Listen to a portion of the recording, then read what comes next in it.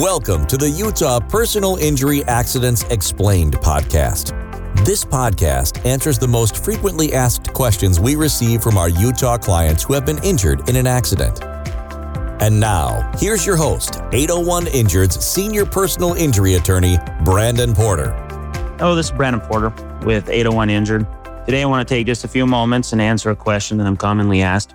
If I'm in a motorcycle accident, do I need an attorney? And the short answer is typically yes. Let me give you an example. I had a recent client who was involved in a motorcycle accident. He had significant injuries to his face, to his head. He spent a significant amount of time in the hospital. His medical bills were outrageous.